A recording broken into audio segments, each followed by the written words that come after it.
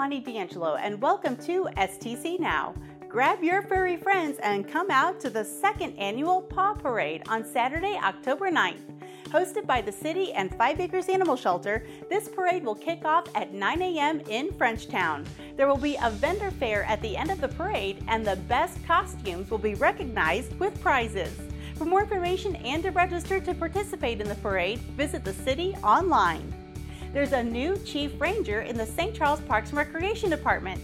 Mike Wilkins was appointed to this position after serving with the St. Charles County Police Department. This comes following the retirement of Chief Ranger Todd Kassebaum after 27 years of service to the city of St. Charles.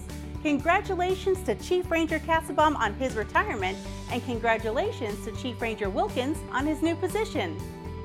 From the far-reaching fathoms of time and space comes Legends and Lanterns, kicking off on Saturday, October 9th in historic downtown St. Charles.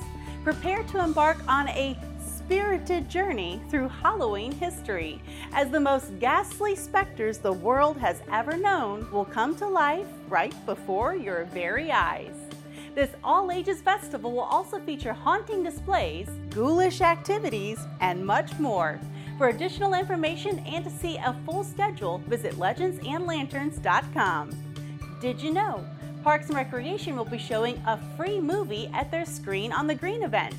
Come out to Blanchette Park on Friday, October 8th to watch Casper at 7:15 p.m. The concession stand will open at 6:15 p.m. and no outside food or drinks are allowed.